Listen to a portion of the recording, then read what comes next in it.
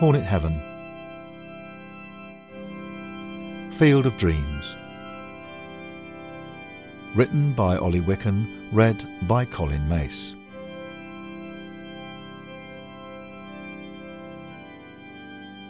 Earth Year 2023.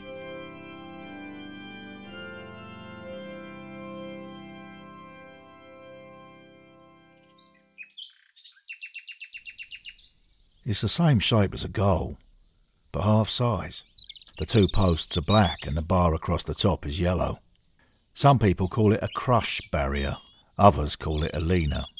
Either way, it came from Vicarage Road and has been propped up against his garage wall since he and Fiona retired to Devon 10 years ago. They're both staring at it. Fiona says, "We can't keep it forever. We need the space. What do you want to do with it?" It's March 2023, and David is tempted to speculate that the same conversation is probably happening at Watford Football Club about Tom Cleverley. But Fiona isn't interested in football. She wouldn't get the joke.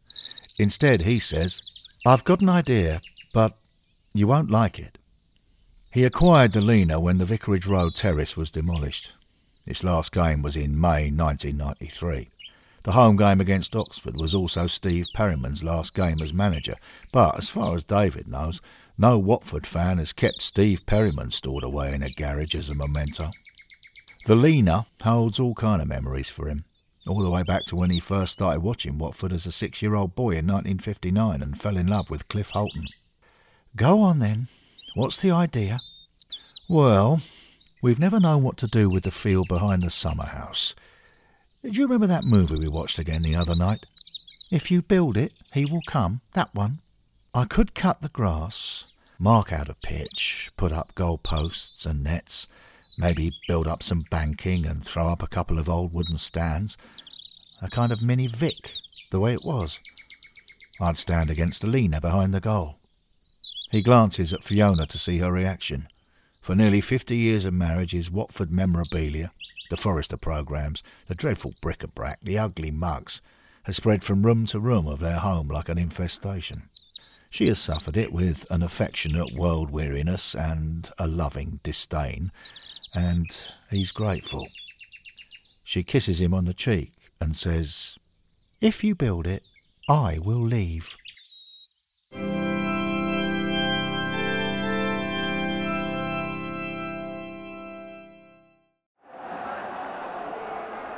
"Oh, hello, big fella. I thought it was you under there. I haven't seen you in a hoodie before." In March 2023 in Hornet Heaven, Cliff Holton has been trying to keep himself to himself, but Bill Mainwood has spotted him in the upper tier of the away end at QPR. "You're normally such an imposing presence around the place, proudly sporting your club blazer. Having a day off, are you? Going incognito?" "Well, I just, don't worry. The greatest forward in Hornet Heaven can't be busy being an inspiration to Watford fans all day, every day. You deserve some time off to yourself. I'll leave you to it, Cliff. Cheerio." Bill walks away and Cliff pulls his hood further over his head. He's definitely not projecting his usual aura. Normally his force of personality means he never needs to speak. But Bill's mistaken. Cliff isn't just taking a break. Cliff Holton is broken. It's the conflict among Watford fans that has got to him. Some are Pozzo in, some are Pozzo out. He feels sapped by the antagonism. Further along the stand, a fight breaks out among Watford supporters. Cliff ignores it and carries on watching the game. As far as he can see, a change in the club's ownership isn't a realistic prospect, so it's a pointless debate. There's an emotional gap between Watford fans' expectations and what they've been seeing on the pitch, and heated arguments about Gino Pozzo have poured into the opening. It has unsettled him as a fan. Does it mean he lacks passion or something, if he doesn't wade into arguments on one side or the other? Is there something wrong with him because he doesn't have an opinion? The anxiety and doubt are eating away at him.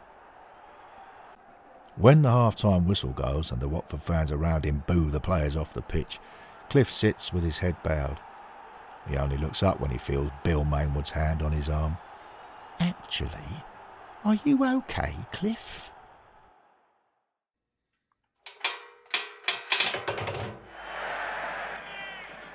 To try and lift the big fella's spirits, Bill takes Cliff to a match from the 1959-60 promotion season. They stand on the bend at Vicarage Road on the cinder banking. What a season. You were in your absolute prime, big fella. Bill's a kind man, Cliff thinks, but nostalgia isn't going to help. Nor's flattery. Listen to the crowd shouting for you. Cliff tightens his hoodie around his head as if to try and shut himself away, and it's then that he hears a voice. If he builds it, you will go. Cliff hears it clearly. He doesn't know what it means. He loosens his hood and the voice comes again. If he builds it, you will go. Cliff says to Bill, "Did you hear that?" Sorry? Hear what?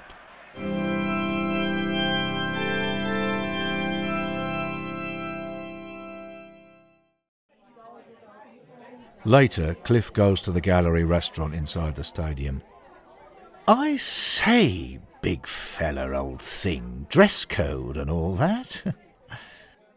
Cliff finds his old teammate, George Catlow. He sits down and asks discreetly, "George, I wanted to ask, have you heard anything unusual at any games recently?" Aye, the other day I heard someone not mourning. Cliff looks around to make sure no one can overhear him. Have you heard a voice whispering? I've heard loads of voices. They're all going pot-so out, but they're not whispering. Cliff sinks back into his hoodie. This time it's George's hand that he feels on his arm. You don't seem yourself, big fella. Is everything all right, man? Over the next few weeks, Cliff keeps hearing the voice. He hears it at the disappointing draw at home to Wigan. If he builds it, you will go. And he hears it at the devastating away defeat up the road. If he builds it, you will go. Cliff thinks, if he could hurry up, it would help. 2 weeks later, in mid-April, an annual Hornet Heaven event takes place. It celebrates the weekend in 1960 when Cliff scored 2 hat-tricks in 2 days. Welcome everyone to the Hornet Heaven Holton Hat-Tricks Hootenanny. George Catlow is there, with the rest of the 1959-60 regular lineup, including Vince McNeese and Sammy Chung, who arrived in Hornet Heaven earlier in the season. The group are close-knit, and the team spirit of 1959-60 has sustained them through Watford's recent troubles. The striker, Dennis Uphill, says, Hey George, I can't see the big fella. Where is he? He said he wasn't up to coming, man. To a party held in his honour. He went off to an old game by himself, man. Right, lads, we need to rally round. The 1959-60 team agree.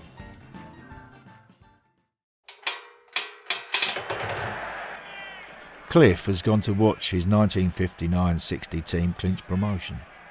He's at Borough Park, Workington, in his hoodie. He's on the terrace opposite the small main stand. He hears a voice say, "The players aren't trying." This time the voice isn't in his head. It belongs to a Workington fan in the land of the living in 1960. "And the owner's only interested in money." Cliff stares blankly at the pitch and reflects that some things never change. Football fans have always scapegoated players and owners, and always the same way. Then suddenly he hears a whisper. He has built it. Off you go. The big fella feels an invisible force drawing him forwards. He has built it. Off you go. He climbs over the wooden slatted fence at the front of the terrace and walks across the pitch, past himself and George Catlow and Dennis Uphill and all the others. On the far side of the pitch between 2 brick dugouts is the players' tunnel. He enters it. At first it's dark, pitch black. Then, strangely, he feels things brushing against him, leaves and branches. Ahead of him is sunlight, and gradually things become clearer. He's making his way through a small wood. A moment later he's wearing his 1959-60 football kit. He's 30 years old again, and he's in a field in Devon.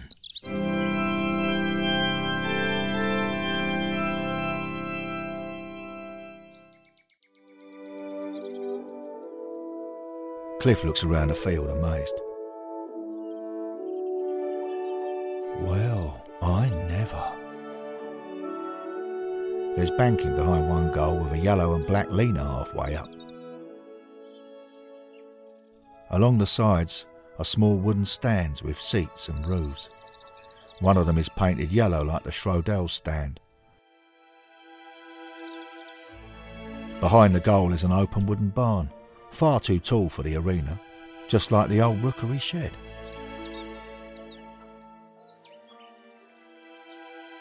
He looks down at what he's wearing.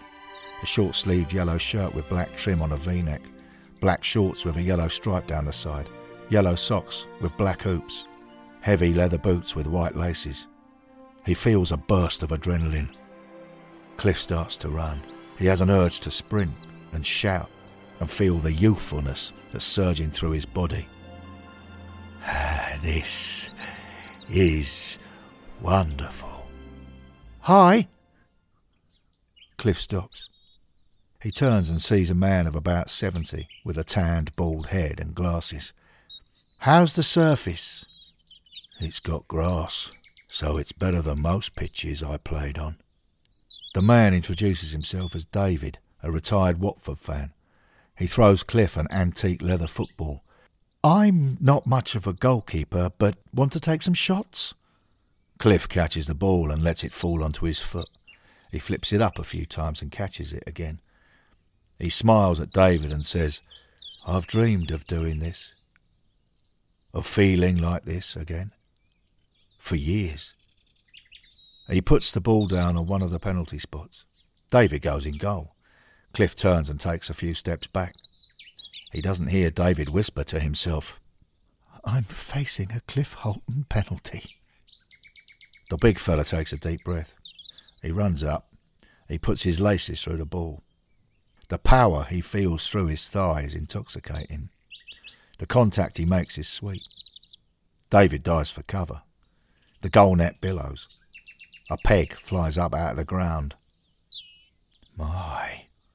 Maybe I haven't lost it. David brings the ball back to the big fella. Cliff feels like hugging him, but he restrains himself and administers a firm handshake instead.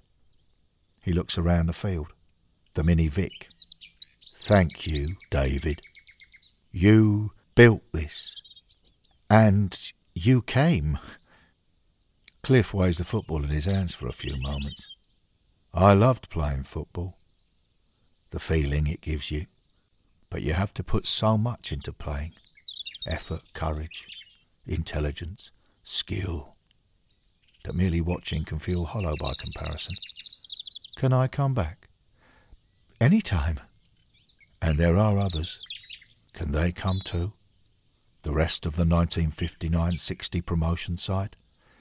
I've really got no idea at all how this whole thing works, but of course they're all welcome.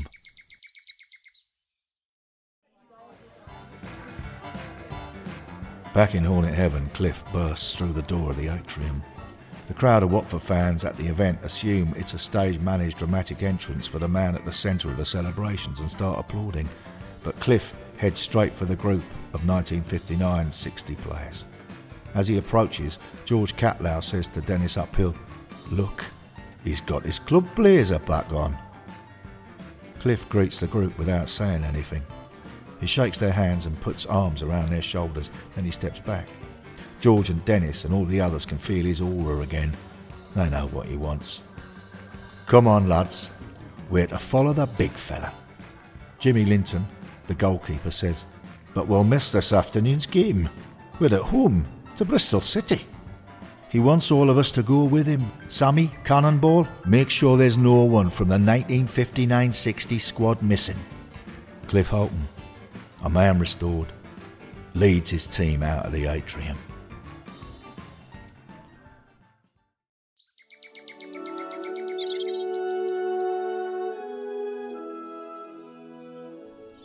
The yellow and black half-size goal, halfway up the banking, is a great place to be watching from, David thinks to himself. Down below are players he idolised as a boy. Sammy Chung, Vince McNeese and Mickey Benning are on one team. On the other are Dennis Uphill and Bobby Bell. They're all playing with smiles on their faces. Fiona arrives with a mug of tea for him. I think I preferred the leaner against the side of the garage. By the way, Watford beat Bristol City 2-0 this afternoon. Weren't you interested? It was that or facing a penalty from Cliff Holton. Not exactly a toss-up. She kisses him on the cheek. Your very own field of dreams. Theirs as much as mine, I reckon. A moment later, David watches Cliff Holton thump a drive into the top corner of the net below the banking. The big fella turns and grins at David and raises an arm in salute.